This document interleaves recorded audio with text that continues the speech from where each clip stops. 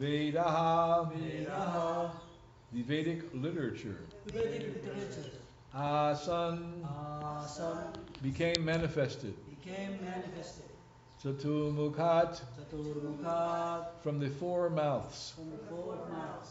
Katam Shrakshami, Katam Shakshami, how shall I create? how shall I create? Aham, Aham, myself. myself. Lokan, Lokan, all these worlds. all these worlds. Samavetan, Samavedan, assembled. assembled. Yata, Yata, as they were. As they were. Pura, Buddha, in the past. In the in the past. past. Translation by His Divine Grace, Srila Prabhupada.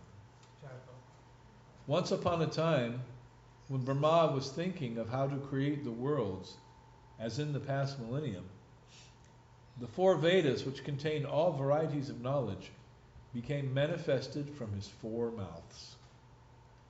Please repeat. Once upon a time, Once upon a time, when Brahma was thinking of how to create Brahma was thinking how to create the worlds, as in the past millennium, The the world world as in the past millennium, the four Vedas, the four Vedas, which contain all varieties of knowledge, which contains all variety of knowledge, became manifested from his four mouths. became manifested from his four mouths.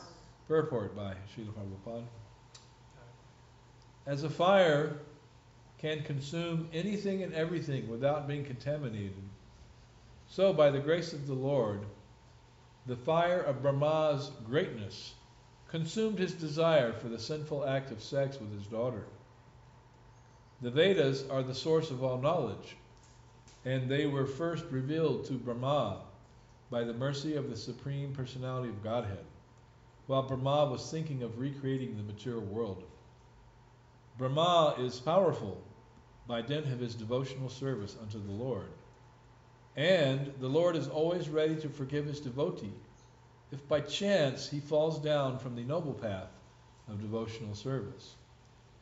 The Srimad Bhagavatam 11.5.42 confirms this as follows. Sapadamulam bhajatak priyasya shaktivanya bhavasya hari pareshaha vikarma yachcho patitam katan chid dunoti sarvan hridisani vikstaha. Any person who is engaged 100% in the transcendental loving service of the Lord, at his lotus feet is very dear to the personality of Godhead Hari. And the Lord, being situated in the heart of the devotee, excuses all kinds of sins committed by chance. It was never expected that a great personality like Brahma would ever think of sex indulgence with his daughter. The example shown by Brahma only suggests that the power of material nature is so strong that it can act upon everyone, even Brahma. Brahma was saved by the mercy of the Lord with a little punishment, but by the grace of the Lord, he did not lose his prestige as the great Brahma. That's very interesting. Kadachit jayatak shrashtur Veda asang chatur mukhat katam shraksham yaham lokan samavetan yata pura. Once upon a time, when Brahma was thinking of how to create the worlds as in the past millennium, the four Vedas, which contain all varieties of knowledge, became manifested from his four mouths. Mukum koroti bhachalam pangam lagayati gidim Jatakripa tamaham bande Sri Guru Niracharinu. So Brahma was not forced to resign um, due to the pressure of the Me Too movement, as is currently taking place in contemporary society, where all these big men are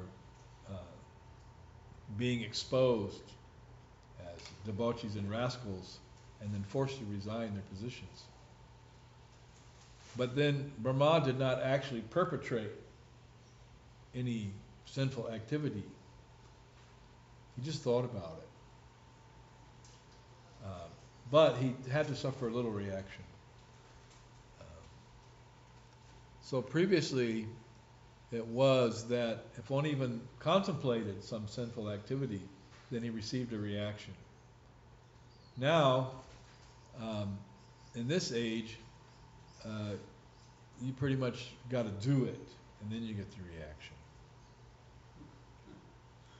You have to actually carry out your nefarious plans of sinful activities. So the standard is lower now than it was, and so people are less accountable, but still there's this idea of accountability in our contemporary society, and that is a reflection of the laws of God, that there is accountability. Like people think, well, I can do whatever I want as long as no one is looking and I don't get caught. That's what they're thinking. But they don't understand that there's actually a system within the universe for accountability that's built in. So according to one's activities, one receives the results. Whether or not your neighbor knows, or whether or not the law catches you, that may or may not be the case. But the fact is, according to the laws of God, then accountability will be achieved. So, and actually, the Lord is within everyone's heart, so He knows everything, even that you think. And this is a somewhat daunting proposition, because we may think so many things. And the face we present to the world, unless someone is extremely expert in reading the face, then mostly no one knows what we're thinking. But the Lord in the heart, Sarvasya Chaham Hridistani Viksto Mataksmantir Ganam Apohanam Cha. He not only knows what you're thinking, but He gives you the ability to have intelligence and to remember and to forget. So all that comes from Him. So when it comes to the Lord, we have no secrets. Like I said, that is a daunting proposition. Because if you just do a mental fast rewind of all your thoughts that you've had in your life, it's like, ooh, oops. Glad nobody knows that. Well, someone knows. That is the Lord. He knows past, present, He knows the future, He knows everything. Nothing escapes His glance. And it's not that the Lord is just simply, the great man up on the throne, passing judgment on everyone as His primary activity. He's got better things to do. He's busy engaging in His pastimes of love with His devotees. Still, by His expansion, He knows everything. Although personally, He's not worried about all that kind of stuff.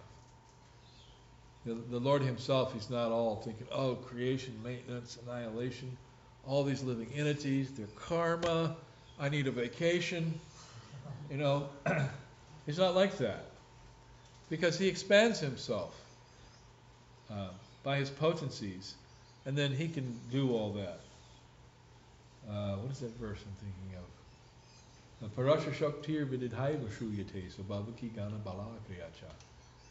Simply when He desires something to be accomplished, then automatically His potencies, His energies carry that out, and He doesn't have to personally take care of that. So His management is not like our management in this world.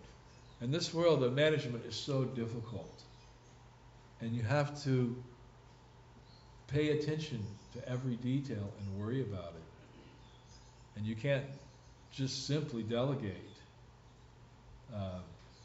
Because the persons that you're delegating to are all conditioned souls, and they're forgetful, and they're spaced out, and they're not maybe attentive, and they got other priorities, and they may or may not carry out the management, the tasks that they're supposed to. Just like yesterday, Gunga started his job. So he's supposed to drive from 11 in the morning to 3 in the afternoon. And they have 3 drivers, 4 hours each shift. Well, one of the drivers somehow didn't pass the background check, so now they only have 2 drivers. So he has to start at 7 in the morning, that's why we're not seeing him now. And he has to drive till 3 in the afternoon. And then, yesterday, the first day, the second driver showed up late. His first day. You would have thought yesterday was Ekadashi for him. So, because the management's not that good. And then the air conditioner on the bus is not working. Oh God, how can that be? And this is Arizona. So the management is not very good. And, you know, all this should have been sorted out before the first day. Should have all been taken care of, managed nicely. But, yeah. So it goes. But in case you're all worried about Gunga, he said actually the job was pretty easy. It was easier than his other driving jobs he had, because he does a route from the apartment complex to the campus, and he's got a 15-minute downtime, and then he comes back, he's got another 15-minute downtime. So out of every hour, he's got half an hour downtime. So he said, oh, it's not so bad. But only they would fix the air conditioner. So that's just an example, because he's our friend and we love him. We were talking about this with him yesterday. So that's the way it goes in the material world. Of course, there's better management going on than what's going on at his job. And there's worse also. But the Lord himself is a great manager, but when he delegates through his various energies and potencies all the different tasks and things he has that need to be done, it gets done. You know, they don't show up late, they don't fail the background check. His potencies, they're his expanded energies, so they do their job. And Lord Brahma, he's extremely attentive to his duties in terms of the secondary creation. After all, he's the incarnation of the mode of passion. So, mode of passion means, get the job done. And sometimes devotees don't understand very well how the modes work. You may think if you go to a big corporation, go to their offices, and you see everything is very clean and very expertly arranged, that's not the mode of goodness. There's a tinge of goodness there, perhaps a little touch, but it's the mode of passion. Get the job done. Hire the right person, get the job done, make all the arrangements. They're very passionate because the goal is sense gratification. Get the job done, make the money, get the money, enjoy sense gratification. That's the whole thing. So that's not the mode of goodness. Although the place is very clean. They hire people. They have all the equipment and all the right chemicals to put on the floor, and they have somebody come in and do the plants, and the windows, and everything's appears very first class, because they're very much attached to the goal, which is make the money, get the money, enjoy sense gratification. So that's the mode of passion. In the mode of goodness, everything is also very clean. Everything should be very clean and nice and natural. Just like here in our temple, we want to maintain a very nice standard of cleanliness. Prabhupada was very keen on maintaining cleanliness. It should be so clean that you could eat off the floor, is the old expression they used to say about the Hare Krishna temple. And I remember back in the 70s and the 80s, although I hadn't been there, and I've only been there once since, recently, going back to San Diego. San Diego Temple was known as the cleanest temple in America. That was their reputation. Very clean. But all the temples should be very clean. And that is in the mode of goodness, because the cleanliness is to help support the sattvic atmosphere and the spiritual atmosphere of the temple. So the cleanliness is important. Cleanliness is next to godliness. So Prabhupada was very keen that in all our temples, everything is very clean and neat and well organized and nicely done and nicely presented, so that when people come, they see the atmosphere is very nice. And that is the case with this temple. We have a very wonderful temple, and we try to work very hard to maintain the cleanliness and the spiritual atmosphere. And so that people come here and they visit and they notice that. They pick up on that. Wow, this place is beautiful. It's like an oasis. Because we live in a desert, it's very dry since we have the pond, and our Damodar Prabhu is slaving away, watering everything all the time. So he's maintaining that with determination in the mode of goodness, and then people, they feel that. Even devotees, they come and they say, "Oh, your temple is very wonderful. It's very beautiful. Everything is so nice." They're very impressed. And sometimes we may go to some of our temples in different places and we may be less than impressed. But it's important to have a very high standard, because Krishna consciousness means very clean, very neat, very beautiful, very nicely arranged, very nicely taken care of. And we don't go out and hire a staff of cleaners or anything like that. It's just our devotees do that as devotional service. That is bhakti, devotion to Krishna. It's so important that in the Guru Vastakam, which we sing every morning, the third verse states, Sri Vigrahara Dana Nityanana Sringaratan Mandira Marjanadu. Sri Vigrahara Dana Nityanana, the daily, the deity worship is going on. The spiritual master is engaging the devotees in very nicely Sri Vigrahara Dana Nityanana Sringaratan, decorating the deity, worshipping the deity Rasi. Mandira Marjanadu. Mandira means the temple, and Marjana means cleanliness, cleaning. Chaito Darpana Marjana, Lord Chaitanya says, cleaning the dust from the mirror of the heart. So Mandira Marjana.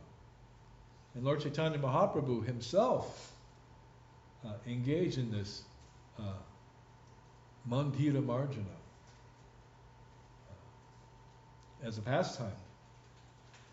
When the Ratha Yatra is fixing to take place, he takes all the devotees and he goes to the Gundicha temple, which has been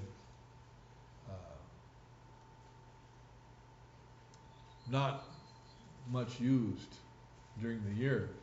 But during Ratha Yatra, Lord Jagannath goes and stays there for 2 weeks at the Gundicha Marjana. The Gundicha temple. So that Lord Chaitanya engages in this Gundicha Marjana, cleansing of the Gundicha temple. And there's a very beautiful and elaborate description of how they bring all these pots of water and all these brooms, and they clean the temple very nicely. And they gather up all the debris, the dust and the straw, the things, the dirty things, and they gather them up in piles. And all the devotees are working very hard and cleaning as hard as they can. But Lord Chaitanya, he's the Supreme Personality of Godhead, so he's like more expert at cleaning than anyone. He's the supreme temple cleaner. And he has a pile of dust and debris that's bigger than anyone else's pile. But also he's checking out everyone else's pile to see how big is their pile dust, and how much cleaning have they done? And they were throwing these pots of water on the ceiling and on the walls and just cleaning everything so there's no dust left anywhere. And then Lord Chaitanya was even mopping the altar up with his own dhoti, his own cloth, to make sure that it's very spotless and clean. And there Prabhupada says that marble, when it's washed and cleaned very nicely, it shines and it has this cooling effect on the mind. So we have to we have a marble floor here, keep it very nice and clean. And that is Lord Chaitanya's pastime. And I always thought that was very fascinating about throwing the pots of water. Something I had not done until in 1986 we went to India for the 500th anniversary of Chaitanya Mahaprabhu's appearance. And it was a very big festival. Many devotees came from all over the world. And we went to Vrindavan, and there they had, the festival had rented out the entire ashram, which is like these rooms, one next to another, next to another. And then the room, and they had a little map, and all the rooms were assigned, so I checked in for our party. One of the rooms that was for the ladies was on the map, but it didn't exist in reality. So we had a whole thing, welcome to India. Here's your room. Oh, that room doesn't exist. It's on the map. It has a number, but it wasn't there in the bank of rooms. It was just, somebody didn't draw the map properly. And then another room, the room that we had 4 men in this one room, we went to the room was occupied by some Brijabasis. And it was the middle of the day and they were in there asleep. And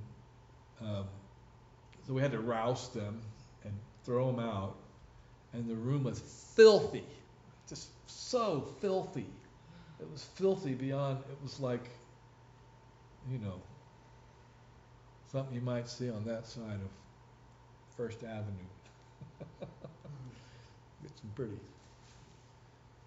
undesirable neighborhoods down that way. It was so filthy. So we got some buckets and we were throwing the water on the ceiling and the walls. And we were reminded of Lord Chaitanya's pastimes, and we were in bliss cleaning that room. Although when we first saw it, we were like, can you believe how dirty this is? How dirty these guys were, and how much in the mode of ignorance. So anyway, we cleaned it up, made it very nice and beautiful, clean, and then we were all happy. And we were enlivened actually by doing that devotional service, because any service that you perform in the Holy Dham, in Vrindavan or Mayapur, that the effect of that service is magnified 1,000 times, because it's the Holy Dham. So we were completely just laughing and enjoying throwing the buckets of water and cleaning the room. And we didn't think that it was an inconvenience or, how dare they give us this dirty room or anything like that. But we were enlivened in Krishna consciousness, throwing the buckets of water and remembering Chaitanya Mahaprabhu's pastimes of cleaning the Gundicha temple. And another thing, I lost my train of thought. So yeah, I forgot what I was going to say about that. It was something else I was thinking about. Is the room like all concrete though? I'm just curious. Yeah, it's just like stone. Okay, so okay. Yeah. So, but we were enlivened because we were in the Holy Dham performing devotional service and cleaning for Krishna. And then also there's another thing about cleanliness. It is said that one who is a Brahmana, and Brahmana means in the mode of goodness, leaves a place cleaner than they find it. So you leave the place cleaner than it was when you got there. So that's something devotees always should do, is be conscious of cleanliness and leave the place cleaner than when they arrived. So, and the non-devotees to just leave it and somebody else take care of it. They pay people for that. You don't have to clean up. So we have the self-busing program here in our restaurant. Sometimes people don't know that and they just leave their stuff on the table. But we're trying to bring them to a higher mode. But we're not the only ones. You go to some place like Panera Bread restaurant, you're supposed to, bus your own stuff. Have a place where you put the dishes and the trays and the trash for the napkins. So leaving a place cleaner than we find it. That includes, for example, the sink room where we wash up. Try to clean it nicely so when you're done, it doesn't look like somebody just haphazardly tore through the place and left it a mess. So this is something devotees need to be conscious of. If you see some trash, cup or napkin or something on the ground or somewhere, pick it up and throw it away. It won't hurt you to do that. It won't demean you. Actually, you'll make spiritual advancement by being attentive to the details. And it's Krishna's holy Dham, so it needs to be taken care of. So that's one thing. And then I want to refer to a few verses in the Gita, because the subject of this verse, this purport particularly, is that how a devotee, in the discharge of their devotional service, sometimes they may encounter some difficulty or some obstacles, and there may be some stumbles. Just like here, Lord Brahma has stumbled a little bit, but he's caught himself with the help of his associates, and he's picked himself back up and gone on.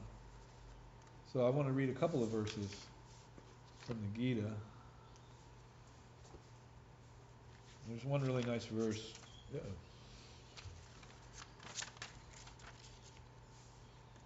In the 6th chapter,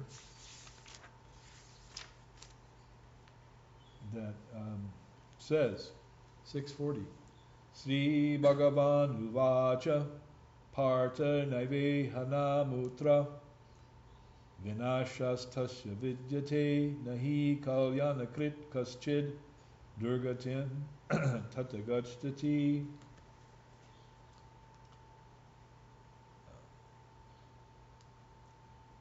Krishna says to Arjuna, the Blessed Lord said, son of Pritha, a transcendentalist engaged in auspicious activities does not meet destruction either in this world or in the spiritual world. One who does good, my friend, is never overcome by evil. I just love the poetry of that line. One who does good, my friend, is never overcome by evil. But there's a lot said there. One thing is that Krishna is talking to Arjuna, his friend. And then he's talking to all of us that by performing devotional service, then it is so auspicious that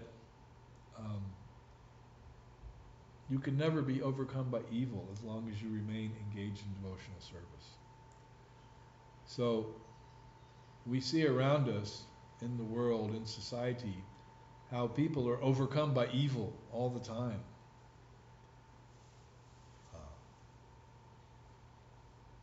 And they're not engaged in devotional service. So the chance is there. We just saw in the news about a guy, he came home, he said he came home and his wife and his children were missing. And then finally he confessed that he killed the wife, the pregnant wife, and the two little kids, two little girls, and then dumped their bodies out in some oil field that he was familiar with because he had worked in that oil field. So this is someone who has not done good and who is overcome by evil, under the control of the modes of material nature. Then he claimed that, well, I killed my wife, but I didn't kill the kids. She killed the kids, and because of that, I killed her. And then he took and put the bodies in his pickup truck and dumped them out in the field. Yeah. You going to believe this guy? The cops don't believe him. Say, no, we know you did it. So, due to the entanglement in the modes of nature and performing sinful activities, One becomes victimized by evil and overcome. And imagine that, some guy and his wife and his kids. It's just, it boggles the mind. But these things go on all the time, all over the place. And sometimes they're discovered and it makes the news, and sometimes no one ever knows what happened. People just disappear. They're gone. They're buried in some hole in the ground because of pernicious acts of evil that one is forced to engage by the modes of nature and by one's own twisted consciousness. But we don't have to worry about that, because one who does good, my friend, is never overcome by evil. In other words, one who engages in devotional service doesn't have to go through that kind of stuff. Hopefully. Or in other words, you better get your act together and be Krishna conscious, because there's some bad stuff out there. And that's how you protect yourself. And then there's several other verses just following this verse here in the 6th chapter. This is a really nice sequence of verses. Let's see here. Jumping ahead to verse 44. Well, let's see.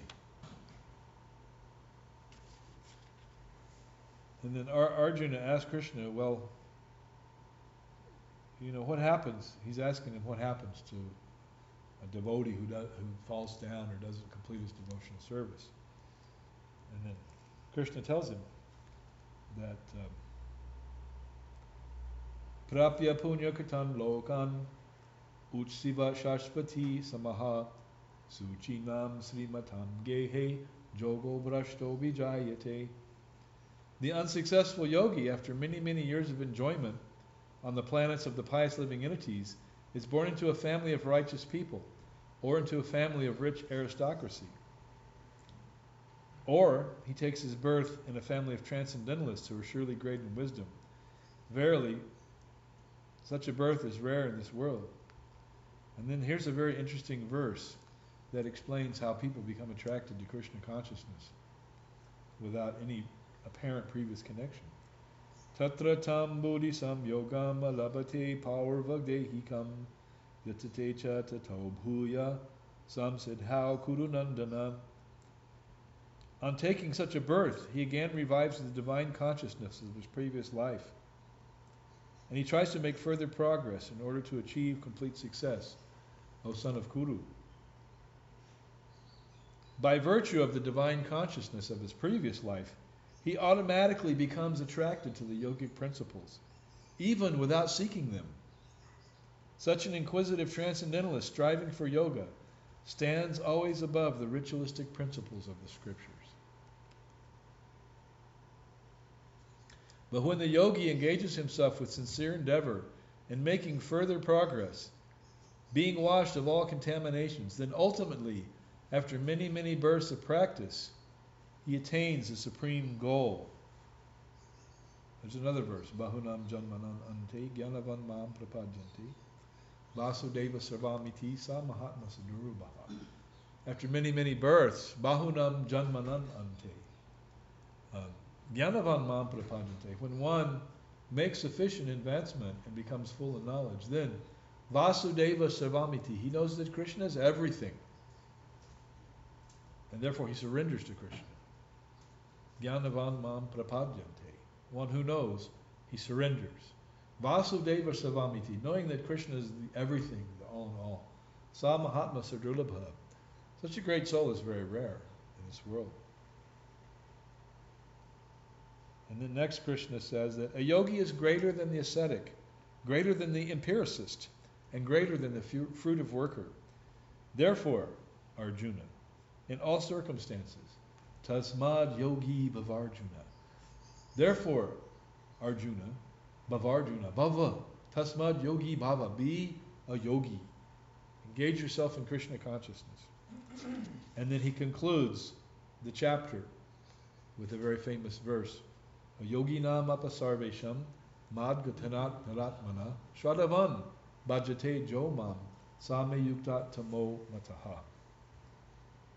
Yoginam apasarvesham, amongst all yogis, madgatanat naratmana, one who's always thinking of me within, shwadavan, he has complete faith in Krishna. Bhajate yomam, and he's engaged in worshipping me. Same yukta tamo mataha. He is the best yogi, Krishna says. Mataha, I think, in my opinion, he is the highest yogi, the best of all. One who's absorbed in me with full faith, worshipping me. So that's the end of the 6th chapter there. Okay. So we'll stop here. You still remember the things you had in mind? You raised your hand a couple of times. Oh no, you actually caught you clarified it. It's when you said, hopefully, I was thinking, well, it's Krishna's words, we can take them to the bank, and then you said, it's if we practice devotional service nicely, so it's always on our end. So you answered my question.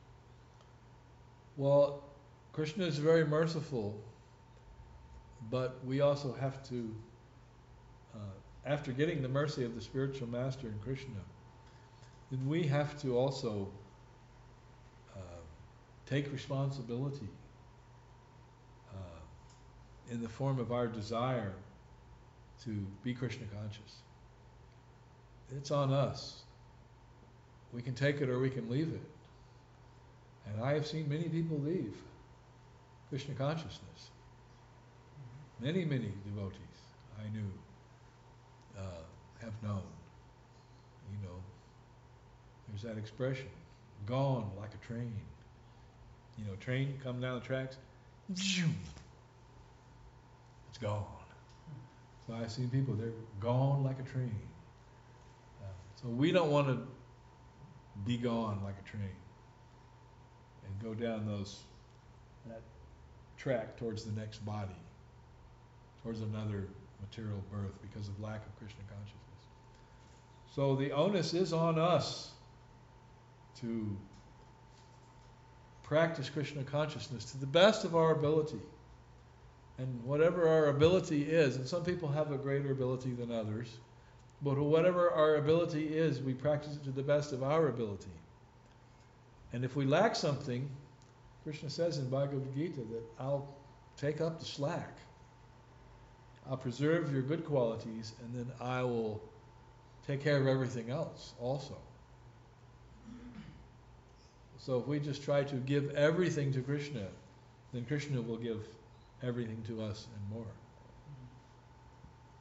You know, Draupadi was in the assembly of the Kurus and the Pandavas, and she was lost in the gambling match.